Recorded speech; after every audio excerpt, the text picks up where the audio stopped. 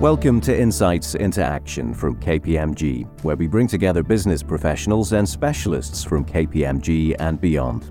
In each episode, we'll delve into real-world stories and share unique insights that provide tangible actions that will benefit your business and help you navigate today's challenges and tomorrow's opportunities. Welcome to the Insights into Action podcast series. My name is Peter Liddell and I lead KPMG's Global Operations Centre of Excellence. In this series of bite-sized episodes, we explore a number of trends we've identified that will create both challenges and opportunities for supply chains in 2023.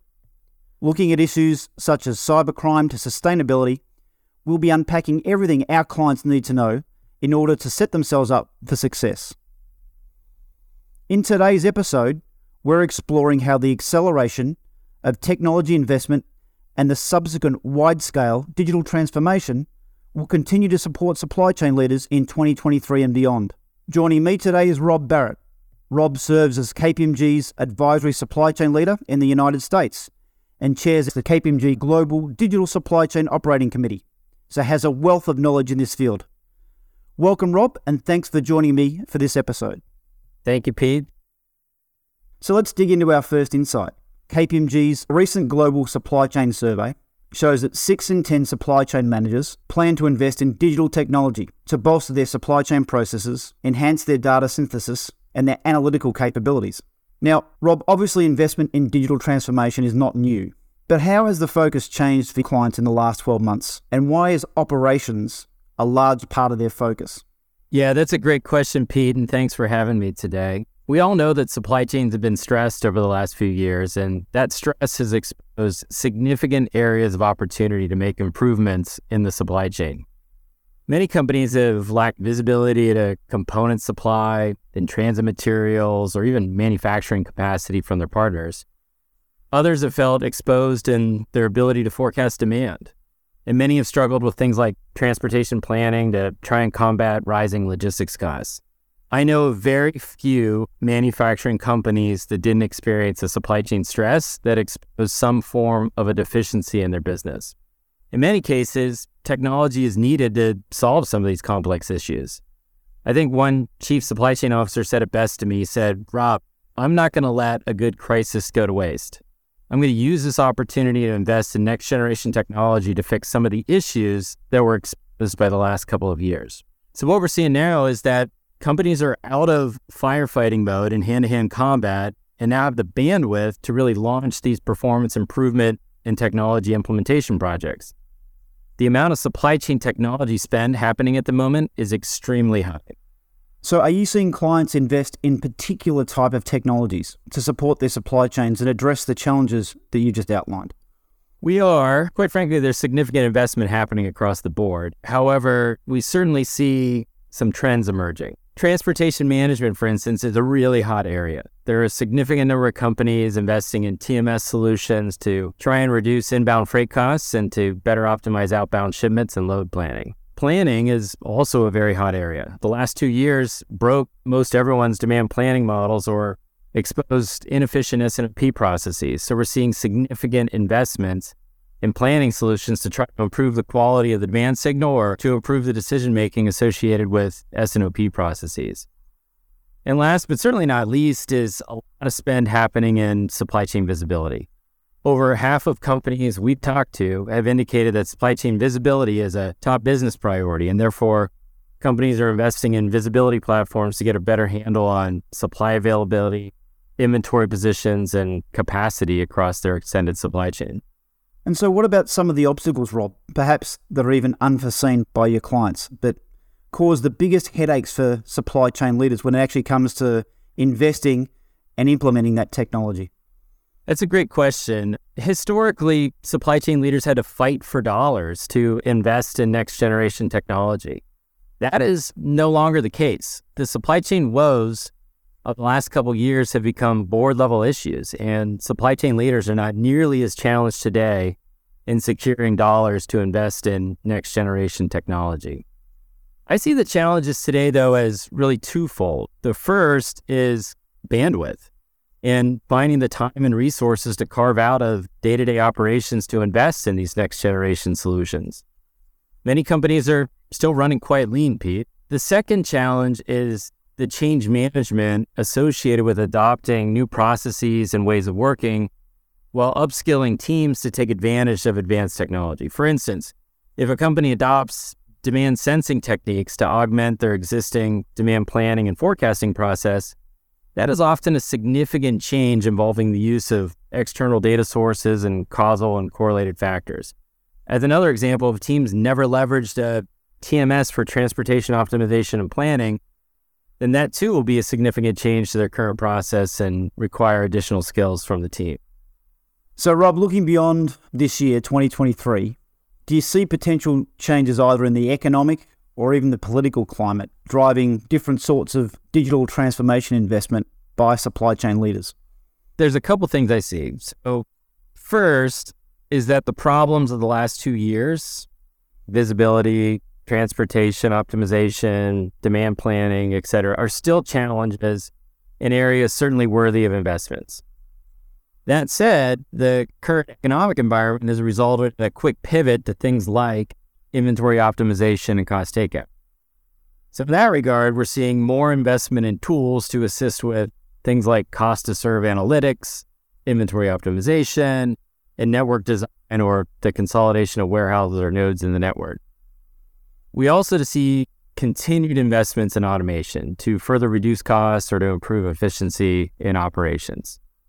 I'd say the geopolitical environment is a concern for many, and as a result, we'll continue to see investments in risk management solutions and capabilities to truly understand where a company may have risk or exposure with suppliers 2 or sometimes 3 tiers upstream from a business.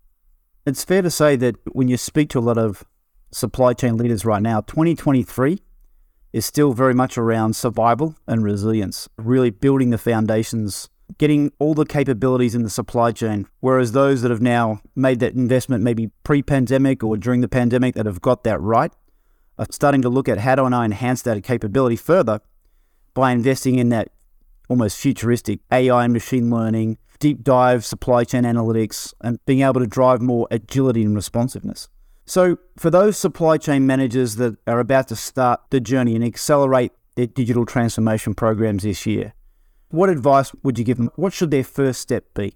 Well, digital transformation is an opportunity for businesses to remove friction in a process or to improve performance and decision-making. As we like to say, aim for frictionless processes and effortless decision-making. Building a digital transformation roadmap can be daunting. It's often difficult to know where to start. An article called Daunted by Digital offers 5 steps a company can take to build a digital supply chain strategy. I'm not going to have time now to go through all 5 steps here. However, I will say that you don't have to go it alone. My first advice would be get an advisor to help you through the process and to help you sort through the myriad of technology options at your disposal. There are over 300 supply chain software vendors in the world. So once you figure out the area you're looking to improve, it makes sense to hire a guide to help you sort through the vast array of tech enablers out there. Yeah, I really like that advice, Rob, around getting the right technical advice. There's too many organizations I've met with in the last few years that seem to have so many different proof of concepts running around their organization. Some are doing analytics, some are doing intelligent process automation or robotic process automation, some are doing blockchain. And you ask the executive sponsor who's supporting those, why are you investing in that technology, that capability? And very few can actually give you a sound reason. And it's usually because someone's done some research and said, hey, we need this, or a good technology vendor has sold them the concept. But very few have actually come back and realized that what's the underlying use case in my business? What's the need? What am I trying to change? What am I trying to enable with technology? And then actually find the right technology investment or the vendor that can actually support that use case rather than just invest in the new trend, so to speak, or the new toy that's come out. Yeah, we like to say, don't invest in random acts of digital. Be purposeful in your plan. Yeah, I like that. If we cast our mind maybe a few years from now, do you think there'll be different types of technologies that supply chain managers of the future will need to invest in that maybe they're not even thinking about today? This is kind of the crystal ball question, huh, Pete? So if I had this, I could probably make a lot of money. But hey, there's one thing that I believe we should be able to do that we haven't done yet. So if we can cache the world's internet and have a search engine render any content available to us in a millisecond, one would think we'd be able to find anything we were looking for across the extended supply chain in much the same way. So I am challenging software vendors to create the world's first supply chain search engine. I like it. And what do you think, let's say this new capability becomes part of the standard toolset of future supply chain managers? The power that it could unleash, Rob, what benefits do you feel organizations would reap from such an investment?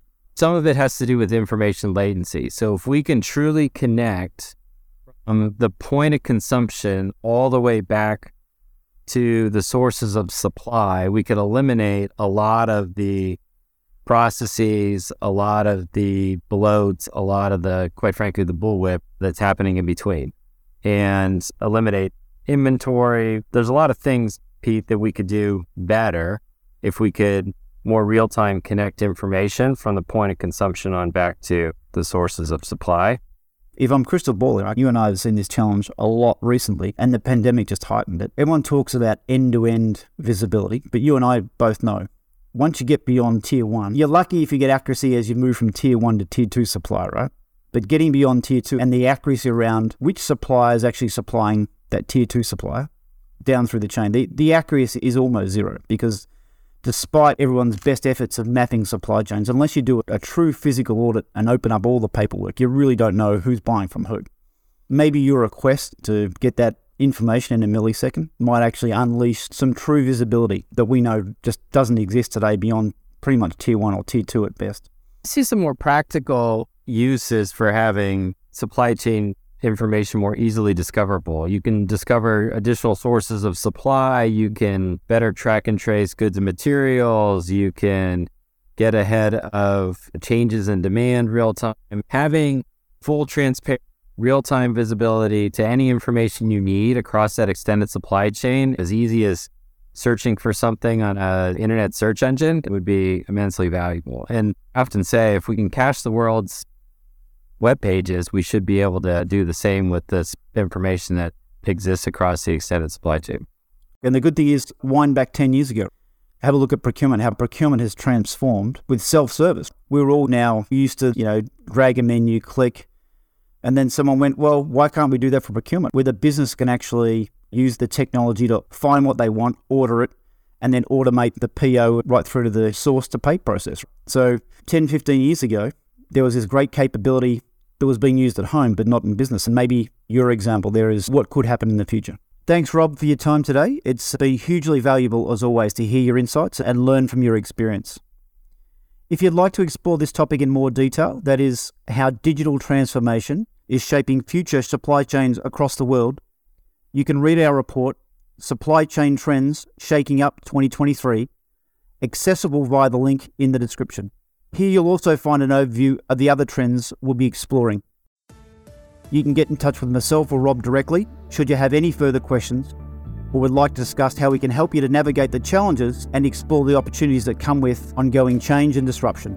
Simply get in touch via the links in the report. You can listen right now to our other episodes discussing the 2023 supply chain trends wherever you get your podcasts. But for now, thanks to Rob once again, and thanks to you for listening. We'll see you next time. Thank you for listening to this episode of Insights into Action. Please visit our website for more advisory insights and all the other episodes in the series. Make sure to subscribe through your podcast provider so you're alerted for any new episodes, and check out the other podcasts available from KPMG. Thank you, and see you next time.